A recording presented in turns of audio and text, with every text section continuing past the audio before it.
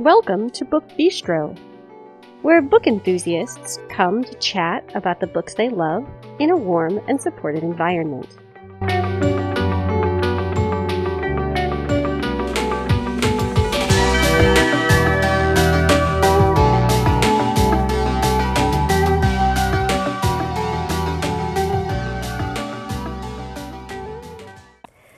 Today is Wednesday, June 12th, 2019.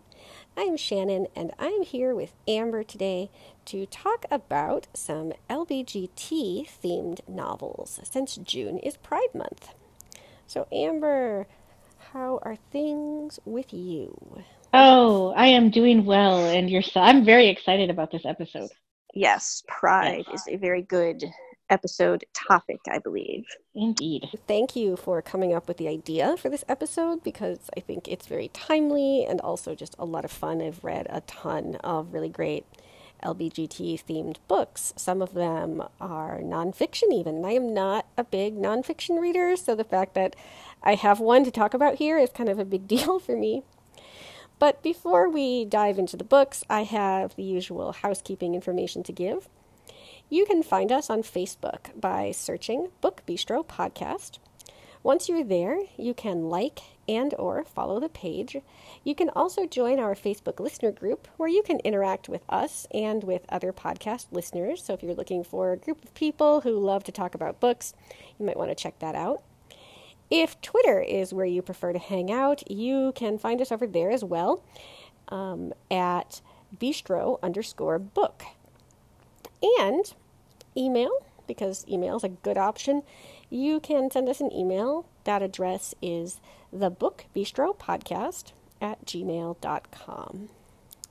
All right. So, Amber, since this is your idea of an episode, how about if you kick it off?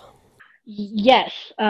So I have heard that with a really good book, you remember exactly where you were when you were reading it, and you remember, what was happening.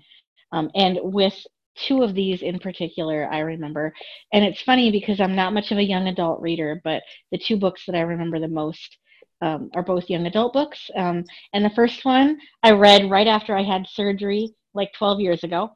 And it is Annie on My Mind by Nancy Garden. And garden is just like, Oh, yes. yes, the garden in a home. So this book just blew me away. I think partially because it was so touching and sweet. It's won quite a few awards. It was released in 1982. And the premise of the book is that Liza meets Annie, and basically they fall in love, and they're both teenagers at the time. It's the late 1970s. Um, and Liza does not realize, in any way, shape, or form that she would ever have, feelings for a girl. And Annie is just like so carefree and cheerful and, really like the go-getter in the relationship. And, it's a romance, but it also has, there are two teachers at their school that they interact with. And I don't want to give too much of the book away because the ending is just like it's like a punch in the gut, but in a good way. But it very subtly, and in some ways not so subtly, you know, addresses a lot of young adult issues that are still relevant today in a really good way.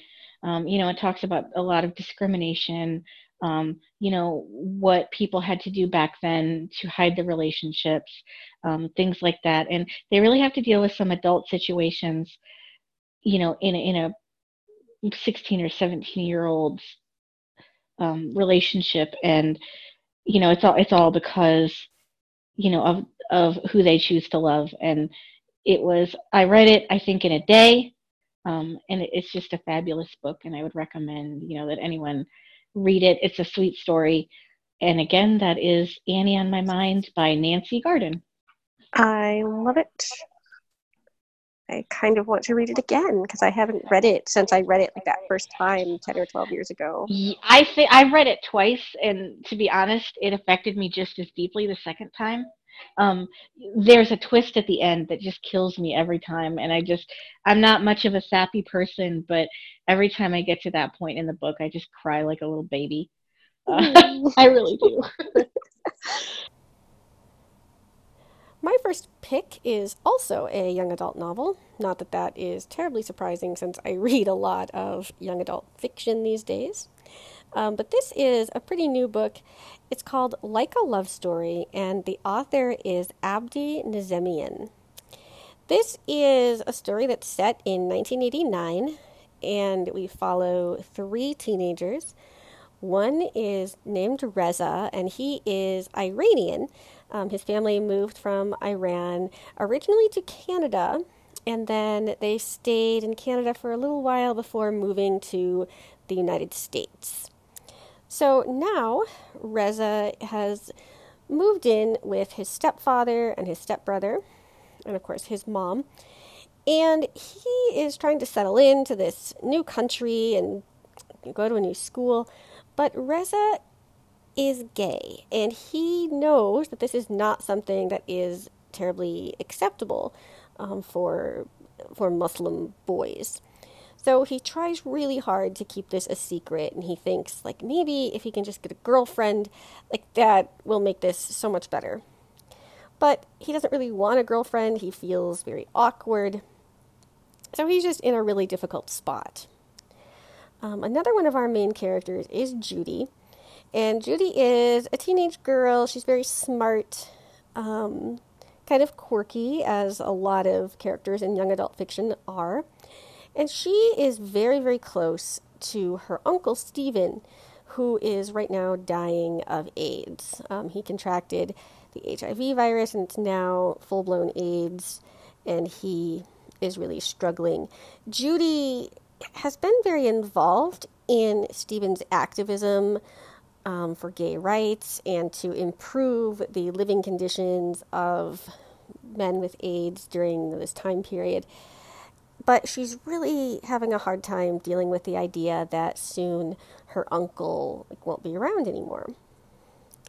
And Judy's best friend, Art, is the third person that we follow. And Art has come out as gay. And his family, who are these kind of super rich, kind of stuffy, upper class people, do not like the idea of having a gay son. So they try really hard to pretend that it's not real and to distance themselves from anything that even, hints at being gay. But Art is not content to have his sexuality kind of, swept under the rug. And so he takes part in the activism alongside Judy. Now, all these three go to school together, and both Judy and Art begin to develop feelings for Reza. So this is a kind of complex love triangle. Reza is also into Art, but he thinks that Judy might be kind of the best choice for him. So he kind of tries that out, tries to make it work for himself. It's not a happy read. It's not a book where you're going to come away, feeling really uplifted and lighthearted. This is about young people, but it tackles some really, really tough issues. There's a lot of discussion of death and dying, of the kind of uncaring response of the United States government to the AIDS crisis in the 1980s. It has some really powerful messages that I think are kind of timeless. It doesn't matter that this is set in the 80s. So much of what is expressed here kind of transcends time, and I loved that about this. I don't feel like I have enough words for this. It's a deep, very moving story. Definitely be prepared to feel a wide range of emotions. So I'm going to stop kind of rambling on about this. It's Like a Love Story, and it is by Abdi Nazemian. And if you would like a kind of deeper look at the AIDS crisis, more for like an adult audience, I highly recommend the novel The Great Believers by Rebecca Makkai. It is a heart-wrenching novel that I want more people to be exposed to. Another good nonfiction book would be And the Band Played On. I believe, and I would have to look it up, I believe it's by Randy Schultz. I'm not 100% sure, but it's I've read excerpts of it. I haven't finished it, but it was basically, talking about the AIDS crisis and how people in government just ignored it, for a long time. And they just kind of swept it under the rug. It was unfortunately, they thought of it as a gay man's disease. And, just how like AIDS activists really came forward and they really had to fight for what they got. And, it was an interesting history. Might have to check that out, even though Yes. nonfiction isn't like hugely my thing. Yeah, I'm kind of a big history nonfiction nerd. So I believe, I can look it up, but I believe it's Randy Schultz. Cool. I remember. Okay, you ready for my next one? Yes. Okay, so my next one is actually a nonfiction, and it is called Real Queer America, LGBT Stories from Red States, and it's by Samantha Allen, Allen. So I feel like, so I come from what would be considered a red state. I live in what would be considered a red state. And I feel like I don't want to say they get a bad rep because, a lot of people just think that like LGBT people just want to leave the red states. And this book kind of addresses the fact that, gay people obviously live in red states. They love the states that they live in, and they don't want to leave. And it talks a lot about, so basically the author, Samantha Allen, who herself is transgender, so she talks a lot about her own story, and then she literally goes around the country and talks with different people, both activists and, everyday people who live in, like, let's say Utah. And you would think that no one in Utah would want to stay there if they were, LGBT. But what she talks to a Mormon who actually is in the church, and, this is just an example, and he, talks about why he stays in Utah, why he, why he chooses to be a Mormon. And he said, I can't really imagine being anything else. And, it's just a really enlightening book about, the activism that is going on in red states for, discrimination and things like that. And in many ways, it kind of highlights that, they point out in the beginning of the book that California was the state that banned, that was the Prop 8. That's true. And, they were talking about how, like, they feel like LGBT people in those states, like the blue states, are very complacent. And so when, Prop 8 passed, gay people couldn't believe it, but it was because they just basically took for granted what they had, and didn't vote. And there were a lot of different factors that went into it. And, sometimes those states, the blue states, aren't as progressive as people think. And, there's some really interesting work being done in like Georgia. Emerson University in Atlanta was one of the first universities to offer student health care to transgender youth.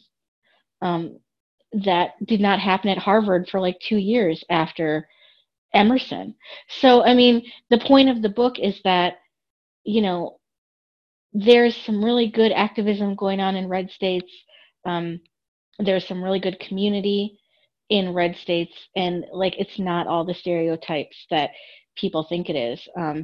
And like my home state has tried to pass several anti, you know, LGBT um, bills, and they've never passed. And it's because people from other red states and the state that I'm from stood up and were like, no, this is not acceptable. So I mean, it's a very, like I said, it's a very interesting nonfiction book.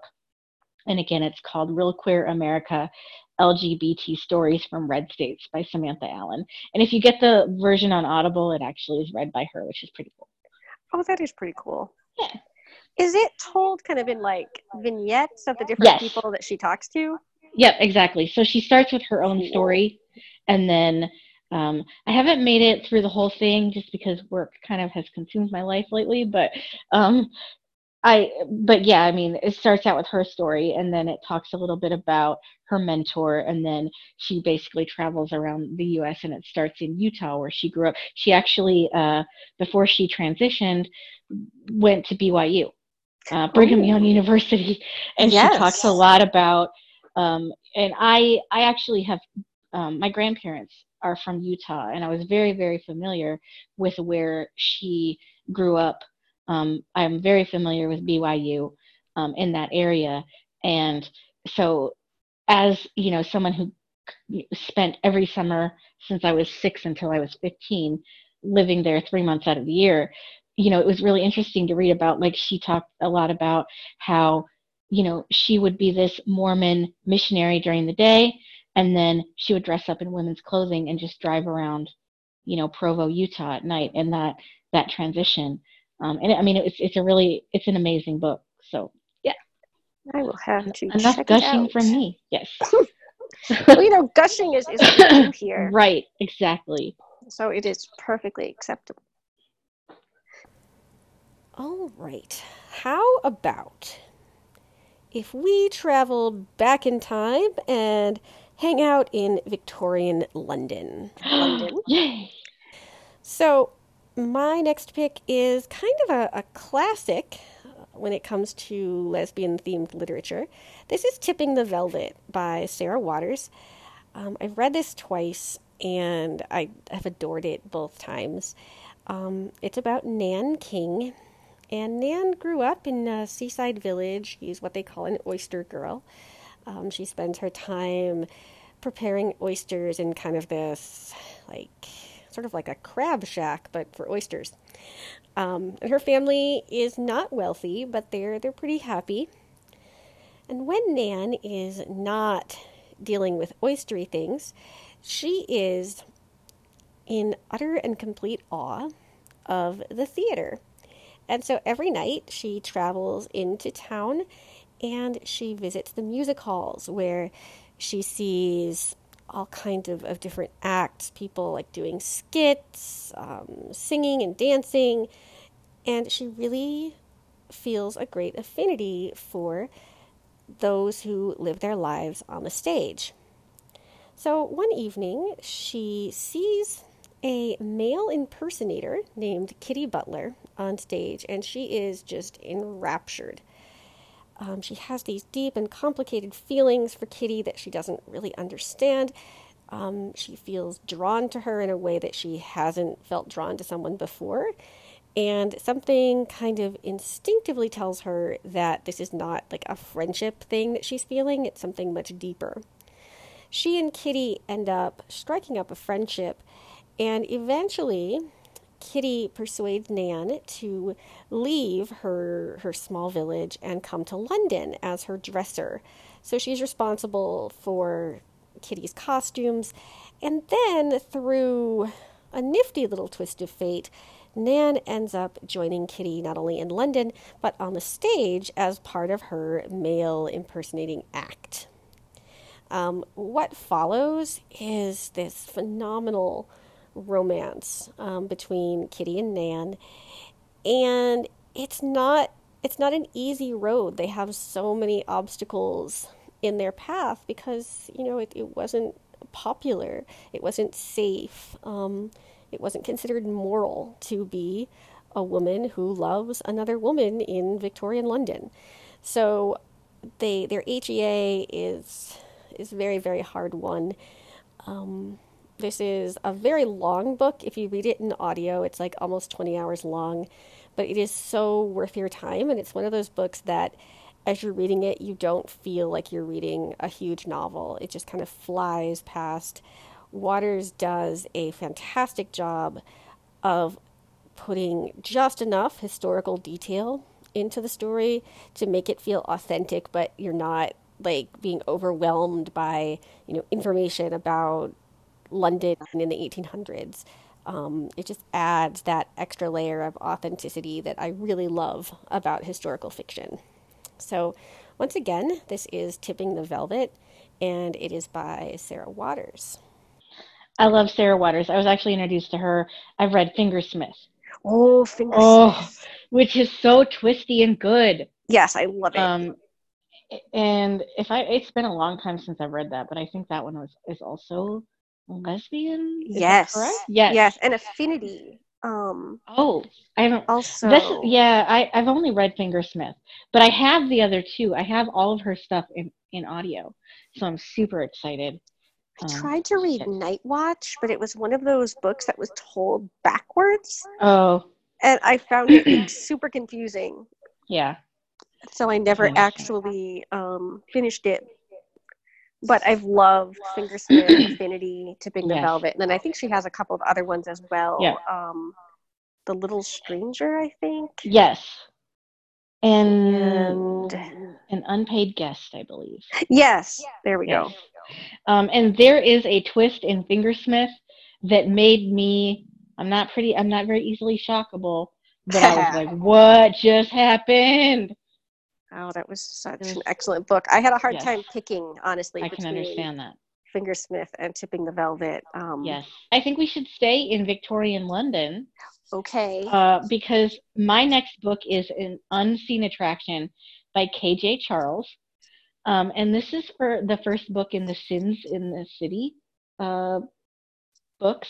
And oh my goodness. So this is Rolly and Clem. So this is a gay couple. And I just wanted to hug both of them multiple times throughout this book. Have you read this book? I have not. I've only read one, K.J. Charles, which is her lesbian historical. You should read it immediately. I have it. So what happens is Rolly is a taxidermist. So he stuffs animals, and Clem is his landlord. And basically, it's a murder mystery. Someone kills someone that lives in Clem and Rolly's house. And it is all about how they meet, or how they know each other, but how they fall in love. And it is the sweetest, most lovely romance that I've ever read. And I'm not a huge romance fan, but this was so good. And it deals a lot with social anxiety. Clem has probably what we would consider a form of Asperger's or autism. He doesn't like big crowds. He needs everything to kind of be a certain way. He's very much into routines. And the way that Rolly accepts Clem's, he calls them, I think, limitations, is so lovely. And it's set against the backdrop of this murder mystery that they're trying to solve. And the book just makes me emotional just talking about it, because it's so sweet and they're so supportive of each other. They do obviously have disagreements, but they work them out. It's not like the disagreement is throughout the entire book and you just want to beat them with it. It's I believe a very real romance, but it's I can't stop gushing about them. Rolly has he wears very thick glasses, and when he loses, there's a scene in the book where he loses his glasses. And, he, the way that they deal with everything that goes on around them, how they deal with being gay in Victorian London, how they kind of get around um, the taboos of the day. It's just a really amazing book. It's a murder mystery and a romance, and that's An Unseen Attraction by K.J. Charles. So we have to change this up a little bit. Okay. And deal with some fantasy. All right. Because fantasy is a great thing. Heck yeah. And what's better than just like fantasy in and of itself? Young adult fantasy. So my next pick is The Last Herald Mage trilogy by Mercedes Lackey. And the first book is called Magic's Pawn. And this is part of her Valdemar series. And I don't want to get into a whole description of like what Valdemar is and isn't. But it's written as a series of trilogies. And so you have to read like book 1 in a trilogy before book 2 or 3, obviously.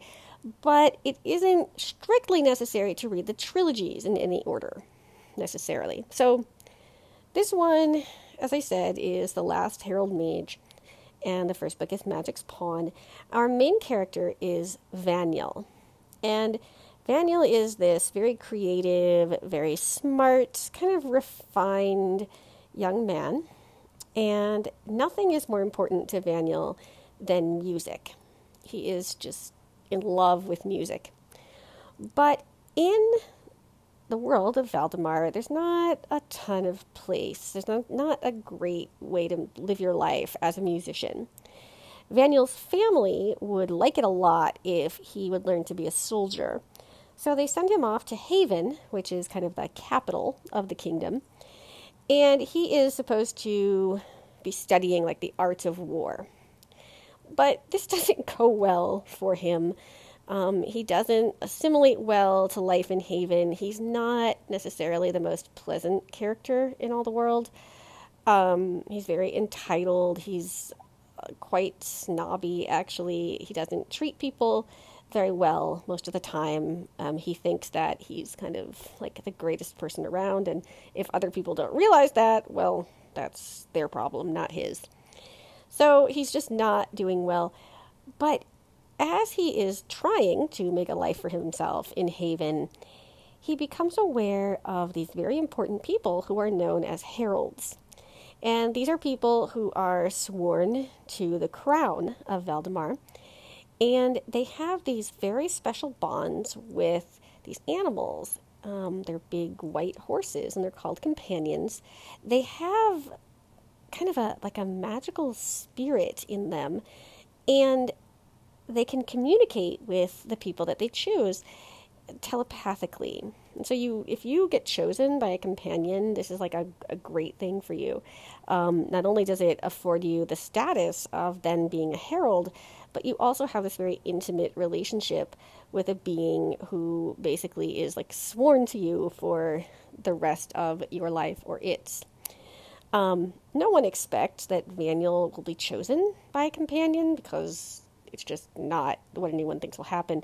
But he is, and so he then gets swept up into the world of the heralds. When he is training to be a herald, he falls in love with a young man named Tylendel.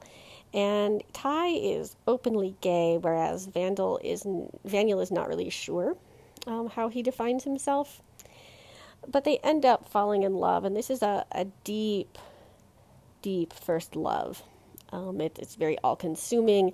No, they just were not at all prepared for this, and it changes their lives in ways both good and bad. The trilogy goes on from there, and you learn a lot of different things about the world of Valdemar, but also about these two characters. It's very, very sad in places, so be prepared to deal with that. I think I cried like more in the second book than I probably did like the whole year that I read it. So it's very sad, but so lovely. One of the best things about Valdemar is the sort of just acceptance that the characters feel toward one another. Not like, oh, you're a terrible person, that's fine. But your, like, who you love is not an issue. The color of your skin is not an issue. It's people are judged by their own merit rather than on like some kind of preconceived idea of class or gender or race. It's just a really great world, one that I think can teach people a lot if only more people were willing to read it.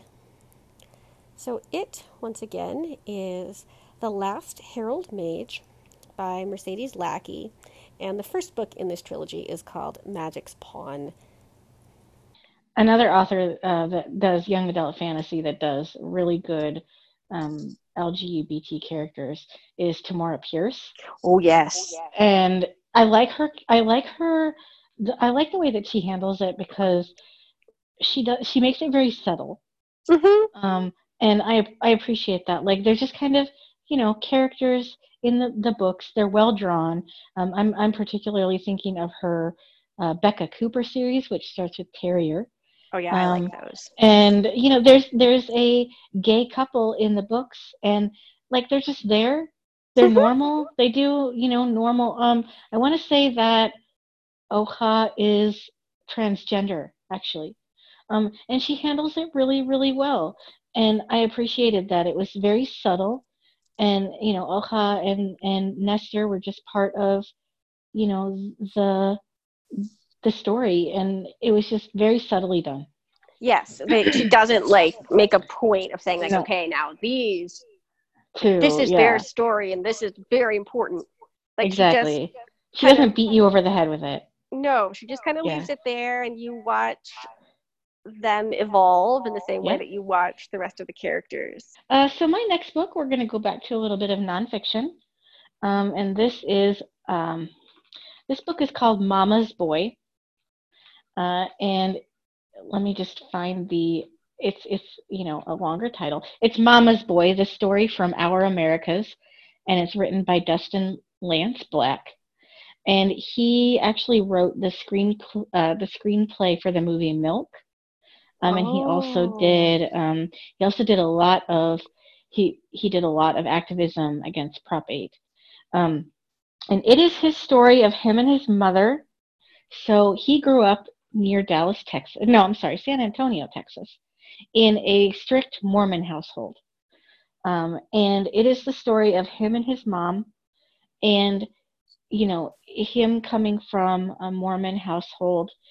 His mom actually had polio, and she was basically told from a very young age, you're not going to have babies, you're not going to have a career, and she did both of those things. She has leg braces, I believe, and it's just the story of her raising her 3 sons. She had 3 sons in near San Antonio, Texas. It was a military household. It was a Mormon household. And how, even though he came out as gay, and it was, it went against what she believed as a person, being Mormon, how she really supports him. And, she doesn't necessarily, again, I haven't finished the whole book. I've started it, but I haven't finished it yet. But you can tell that she would rather her son not be gay. But she has accepted who he is and, what he stands for. And even though she doesn't agree with him, she still supports him and his activism. And I really appreciate the fact that, like, this book is not, a happy ending. She does not necessarily agree with his lifestyle or, the way he lives it, but she lets him do what he needs to do, and she lets him be who he wants to be, without necessarily agreeing with it. And, I'm not saying that's right or wrong or good or bad, but, I feel like we're a very divided country, and it's refreshing to see 2 people who are not necessarily on the same side politically, but they still love each other. They still agree, they still, really respect each other, I guess is the word. Mm-hmm. And they don't necessarily try to change each other, and they just let each other be what they're going to be. Um, but they're still supportive of each other. And I appreciate, that perspective. And again, it's called Mama's Boy, The Story of Our Americas by Dustin Lance Black. So I swore that I had a nonfiction book in here, and I do. So let's talk about this. This is We Have Always Been Here by Samra Habib. And I was drawn to this book because it's a perspective that we don't often see. The author grew up in Pakistan and was part of an extremely fundamentalist sect of Islam. So she was told from a very young age that you don't reveal things about yourself to people. You don't share your religious beliefs with people. You just don't tell people very much at all because that's dangerous. The sect that her family belongs to was not popular in Pakistan. So she grows up with this idea that you have to keep people at a distance.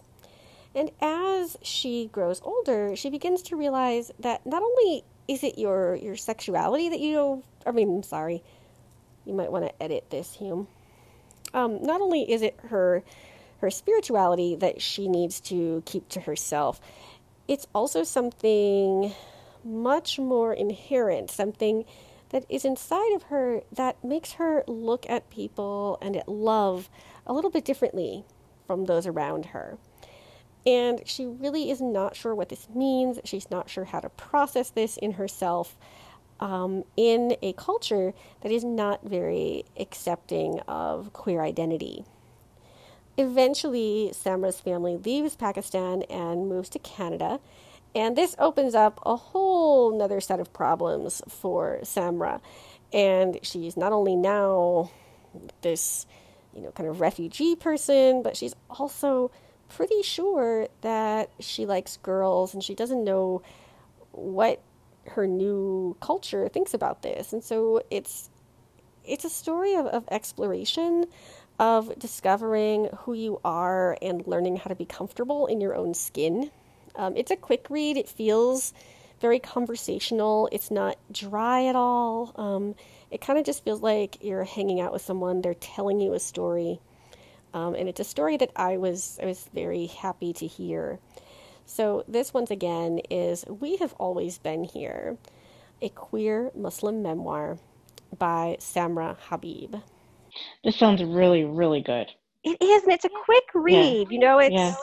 You can kind of fly through it and feel like you've absorbed so much. Yes. And it's an interesting perspective, because you're right. You don't really think of, when you think of Islam, you don't really think of, there being a ton of flexibility. Yes. So I will be very interested to read that very, very soon. And I appreciate that it just came out, so you should be able to find it pretty easily, I think.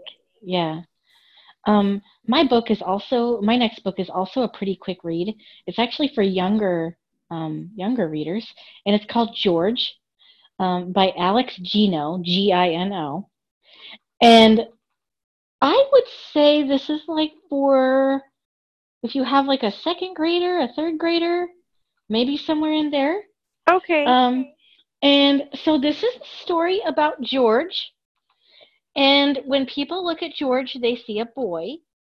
But she knows she's really a girl. She knows that, she's always felt like a girl. That's just the way that she feels. But she thinks that she's going to have to keep it secret forever. And then her teacher announces that their class play is going to be Charlotte's Web, which is one of my favorite books ever. Yay. And George really, really, really wants to be Charlotte. But her teacher says no, because she won't even let her try out because she's a boy. So with the help of her best friend, Kelly, right? So with the help of Kelly, so George comes up with a plan. And it's not just so that she can be Charlotte in the play. but so everyone can know who she is once and for all. So this is, a book for younger readers about transgender and how, it's okay to, come out as a transgender kid. And it's really well done. And, I hardly ever read little kids' books, but like this is such an interesting premise. And, if you have little ones, or hey, if you don't have little ones, I don't, and I read it twice. Um, like I don't care. I'll read it again. I think I'll read it after I get off this podcast. It's not that long. Um, I'm trying to look and see how many pages it has.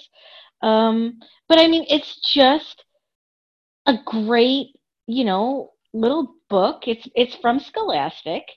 And I guess it's 213 pages. So maybe it would be a book that you could like read your little kid, before they go to bed. I would have liked a story like this when I was little.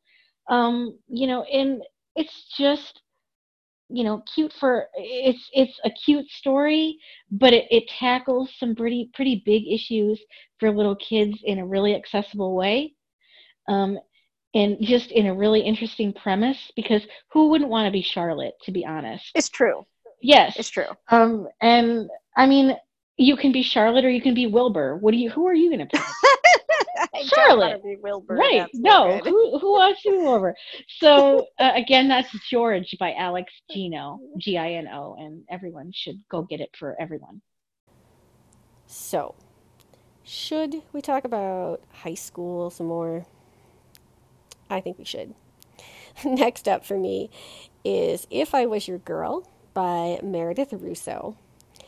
And this is the first novel that Russo wrote. It came out a couple of years ago, either 2017, I think it was. It's either 2017 or 2018, but I'm pretty sure it's 17. And it is the story of a trans girl. Her name is Amanda. And she has just moved to a new town. She's going to a new school. And she really wants to fit in. She wants people to like her. She wants to go on dates. She wants to be accepted. But she's really worried that if people know that she used to be a boy named Andrew, they're not going to like that very much. And she's heard a lot about hate crimes. She's just really concerned. And she has good reason to be. People do not have a very welcoming approach to trans people. And Amanda knows this. So she kind of is trying to balance this. She wants to be accepted, but she also wants to be safe. Then she meets a really sweet boy, and she starts to wonder, might it be okay to let someone in? Like, how would it be? Maybe it's not as bad as she's afraid it would be. But then there's, of course, the whole risk of, if she tells him that she used to be a boy, will that turn him off? What if he's not interested in her anymore? One of the things that I really enjoyed about this is the characters feel very authentically teen. In a lot of young adult novels, and I think we've talked about this on the podcast before, but in a lot of those novels, teenagers act really, really grown up, even if they're not. I like that Russo has created characters who feel like they could just populate any high school in America. People act very age appropriate. Their reactions make sense to me as a teenager. I remember, thinking and feeling some similar things when I was in high school. So I really enjoyed that about this book. There is a lot of transphobia here. And so if that makes you uncomfortable, if that's something that you have a hard time reading about, it's just worth knowing that that's a big part of this book. And even when it's not explicitly laid out, it's just sort of, that it's there. It's kind of simmering beneath the surface of the story. Russo is a trans woman herself, and her prose illustrates, I think, what that struggle would be, and I cannot say whether it's authentic, like truly, but it feels that way to me. As someone who was born female, I can't speak to that on a personal level, but it's one of those books that has a feeling of being based in fact, of a deep and almost inherent understanding of the experiences of the characters. So this, once again, is If I Was Your Girl, and it's by Meredith Russo. Well, it looks like I'll have another book to read. Yes. Yes. I also want to check out her new one, which is called Birthday. Uh-huh. And I think also has like an LBGT theme. Nice. So I'll have to pick that up sometime soon. Yeah, that is very exciting. My next book I was actually going to talk about earlier, but hey, it's a perfect time to do it now. It's called Boy Meets Boy by David Levithan, Levithan. I always wondered how to say that name. I think that's how it's said. Okay. We're going to go with it.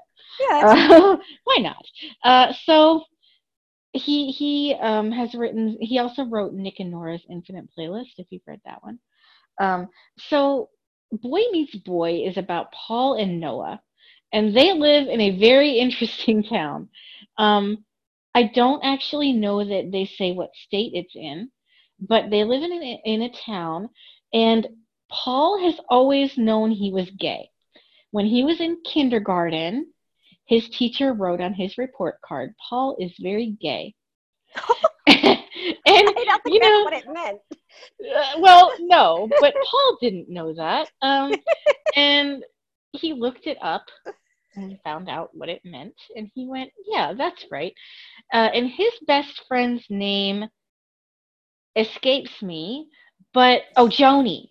Her name is Joni, and she is straight, and she dates various boys throughout the book. But it is, so basically it is a romance between Paul and Noah. Noah has just moved to town, but the high school that they go to is so interesting. When Paul was in grade school, they started a LGBT alliance in his elementary school. They had their own Boy Scouts that had, both Boy and Girl Scouts, because, the real Boy Scouts wouldn't take Paul because he was gay. They have a transgender quarterback of the football quarterback of the football team. Her name is Infinite Darlene. She used to be Daryl, but no one remembers when she was Daryl. And Infinite Darlene is like 6'2", and built like a football player, but she's got great nails and great hair, and she's just very flamboyant. So it is the romance of Paul and Noah, told through this quirky, fun high school. It still has the teenage angst, and part of the kind of drama of the book is, before Paul dated Noah, he was dating this guy named Kyle, and then Kyle decided that he didn't, he was straight, he didn't want to date Paul anymore, and that was why they broke up. But now Kyle is conflicted, and he wants to get back with Paul. So, I mean, there's all this teenage drama going on, and so the kind of backdrop to this is Paul is planning the Dowager dance, and he's going to take Noah, but this whole thing with Kyle gets in the way. Infinite Darlene has to put her 2 cents in all the time, and the cheerleaders at the school ride Harleys. So it is the quirkiest, funnest high school I wish that I had gone to.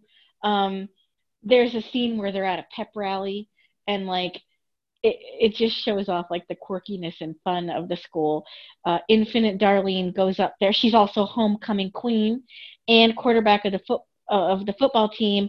And one of her major dramas is, how do I be the homecoming queen and the football star at the same time? So during the pep rally, she wears her football uniform with her homecoming queen crown on top.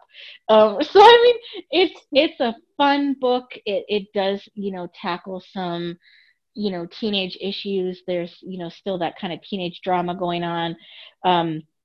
But, Paul's parents are totally on board. There's, no issues with, them accepting him or anything like that. His older brother just kind of rolls his eyes and, this is Paul. And it's refreshing to read a funny LGBT. I always want to say it in alphabetical order, and that's wrong. I know. I'm like, no.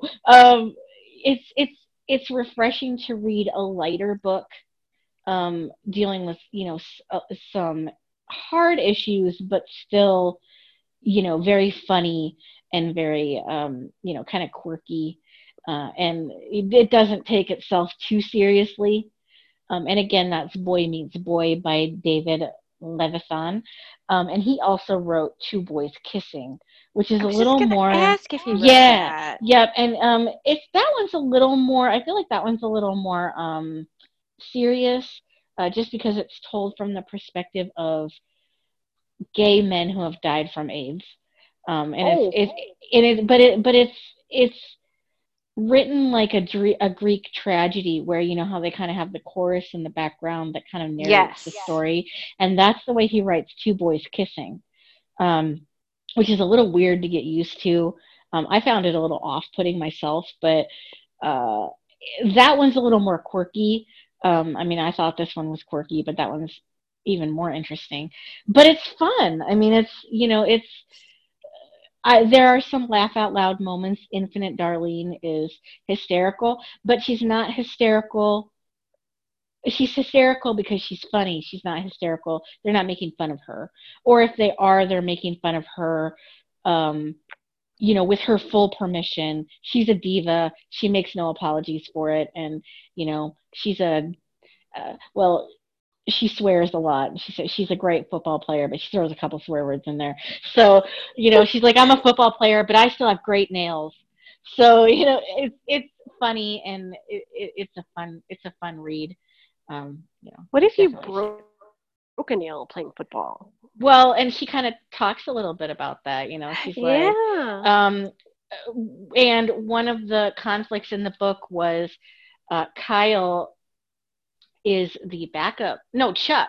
Chuck is the backup quarterback on the football team. He fell in love with Infinite Darlene. She turned him down.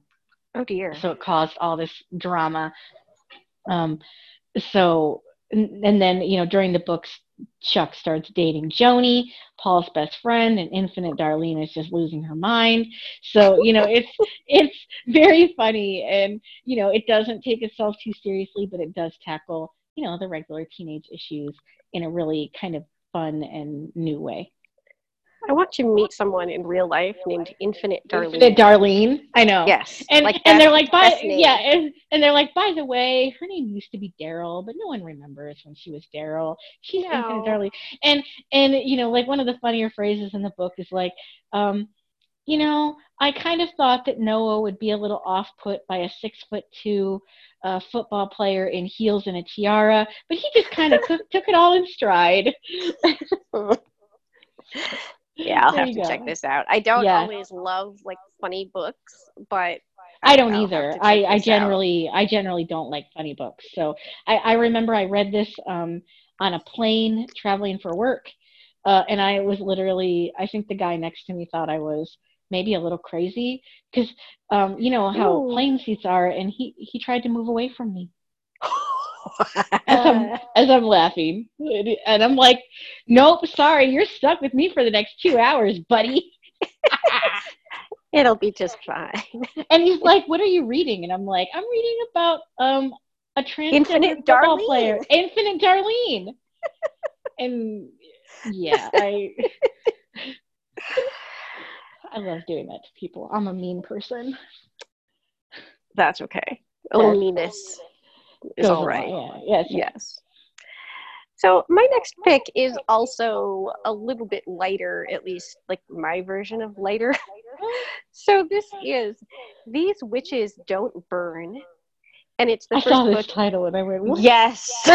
And this is the first book in a series of the same name. And it's by Isabel Sterling. So picture living in Salem, like, Salem, modern day Massachusetts. But imagine that Salem is kind of a magical place. There's this hint of magic that fills Salem, and certain people know about it and they nurture it. So witches are real in the Salem that Sterling has created. They belong to covens.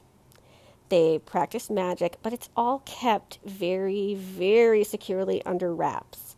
There are people in Salem who are called regs, which, if you've read Harry Potter, like muggles are basically regs. They're non-magical people. So most of the population is, they're made up of regs. But there are like a dozen magical families in Salem. And our main character is a teenage girl named Hannah. And Hannah is a witch. She can control the elements. Now, she's not allowed to practice magic in the presence of regs. And if she does this and gets caught, it's possible that her powers will be stripped permanently. So Hannah goes about her business. She's a high school student. She works after school in this sort of metaphysical shop that does actually sell like real magical items, but markets these things as kind of like tourist gags. So if you're a witch, you can get the things you need, but you kind of do it under the guise of like you're experimenting, you're looking into Wicca. But the kind of assertion is that there really aren't witches, even though there are. So Hannah has recently broken up with her girlfriend, whose name is Veronica. They were friends before they dated, but when their romantic relationship ended, their friendship did as well. And Hannah is very much adrift. She doesn't quite know what the next few months are going to look like without Veronica beside her as her girlfriend. She goes to a bonfire at night with a friend of hers, and while they're there, some very strange things begin to happen. There's like an animal sacrifice that they find in the woods. A house kind of mysteriously catches on fire. And it turns out that someone magical is responsible for these things. Now, Hannah and Veronica had in the past a very mysterious encounter with something called a blood witch. And we don't know a lot about blood witches going into the novel. They're just another kind of witch. And Hannah is very, very afraid of the blood witch. Apparently, this person would like to kill Hannah, or at least that's what Hannah believes. So she starts to wonder, for reasons that I cannot disclose at this point, whether or not the blood witch has come to Salem. Veronica shares this fear with her, and so together they kind of begin to look for the blood witch and try to figure out if that's actually what's going on. In the meantime, Hannah is beginning to feel a bit of an attraction to a new girl in town, and so she's wrestling with that alongside her kind of grief over the end of her relationship with Veronica. And of course, they're still trying to find the blood witch, so this is very dangerous and tense. This book is just a lot of fun. The world building is remarkable. I love the way magic was incorporated into the story. Again, I love the sense of authentic teenage behavior. And I love that the fact that Hannah and Veronica are gay is like no big deal to anyone. It's just, oh, okay, these people are gay. Like, it's a much bigger deal that you practice magic, because if you do and anyone catches you, like the consequences are pretty harsh. But it's not a big deal to be a lesbian, and I really enjoyed that. The story does wrap up kind of nicely, but you know that there is more that will happen. There's more to come. I'm hoping I don't have to wait too long for it. I'm really afraid that the second book is not going to come out until next year. I hope I'm wrong, because this was just so much fun. So again, it's These Witches Don't Burn. These Witches Don't Burn, Book 1, and it's by Isabel Sterling. Okay, and the last book that I have to talk about today is with the caveat that I actually have not read it. And the book is called Charity and Sylvia, and it is by Rachel Hope Cleaves. And this is a story of, obviously, Charity and Sylvia. They live in the 1800s in New England, and they fall in love. And it was basically about how they lived together and, were able to basically be married in the eyes of everyone that they knew. And, just basically how they lived their lives and how they, they were very accepted by the town that they lived in, in New England during the 1800s.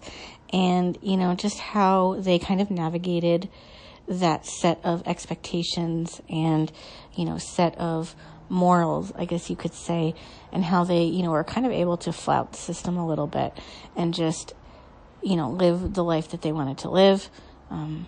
It was for that time and that place pretty remarkable. Anyway, again, that book is Charity and Sylvia, and it's by Rachel Hope Cleaves. So my last pick is the latest novel by Jennifer Weiner. And I was so surprised by the scope and breadth of this novel. I've read a lot of Weiner's books that she's written previously, and I've loved them.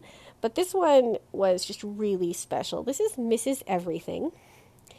And it's the story of two sisters, Jo and Bethy. And they grew up in the 50s, like 50s and 60s. And Jo is kind of a tomboy. She doesn't fit easily into the mold that, women of her time were supposed to fit into. She can't really imagine getting married and having children. She is in love with her high school best friend, who is a girl. And this is very difficult for Jo. She doesn't know how to handle this. She doesn't know how her family will handle it, how society as a whole will handle it. And so she tries to hide it. Meanwhile, Bethy is so much more stereotypically feminine, and she likes pretty things. She wants to get married. She enjoys dressing up, and she's a quieter, kind of softer presence when compared to Jo. But a lot of things torment Bethy. She does not have the most positive view of her body. Her self-worth is pretty battered by some things that I can't really tell you about. But what this book does is trace the lives of these sisters through like almost 70 years. And we get to see the various roles that society has put upon these two women, but also the kind of roles that they have put upon themselves. And I love that this book tells some very deep, sometimes disturbing, universal truths about what it means to be a woman in America, what it meant, in the 50s and 60s, and what it means now as, we are in the middle of 2019. We see the different roads that Jo and Bethy's lives take. We see how they diverge in places and how they come back together. It's a novel that I can't really sit here and say, okay, A happens and then B, and then, because of A and B, C occurs. I can't say that because this is much more a novel about character than it is about plot. It moves kind of slowly. There are not like big momentous things that happen in the way that there are in some books. It's quieter, it's deeper. It's a big, lovely, lovely book. I was so enthralled by it. I want everyone to read it. I want people to recognize this deeper, sort of more cerebral side of Jennifer Weiner and her writing.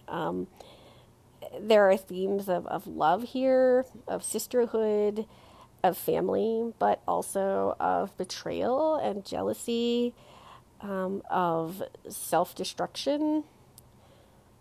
I wish that I could, I don't know, find a way to convey just how much I love this book, and yet I feel like anything that I say just barely scratches its surface. So please read it, whether or not you've read anything that Weiner has written in the past. Definitely pick this up. I loved it a lot, and it, once again, is called Mrs. Everything.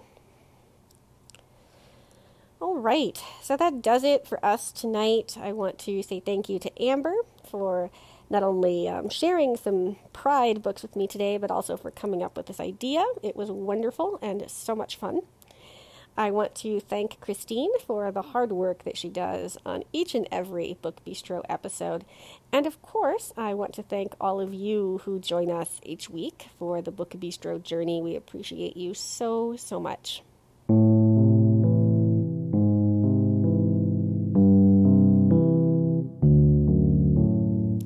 If you would like to leave us a rating or a review, you can do that on Apple Podcasts or any other platform that you use to access the show. Not only does it tell us what you think, but it also helps other people find us when they're looking for book-related podcasts. It kind of advances us in the Google algorithm. So I will be back next Tuesday morning with an author interview and, of course, the guide to new releases. And some number of us will be back on Friday with more bookish greatness. Take care, everybody.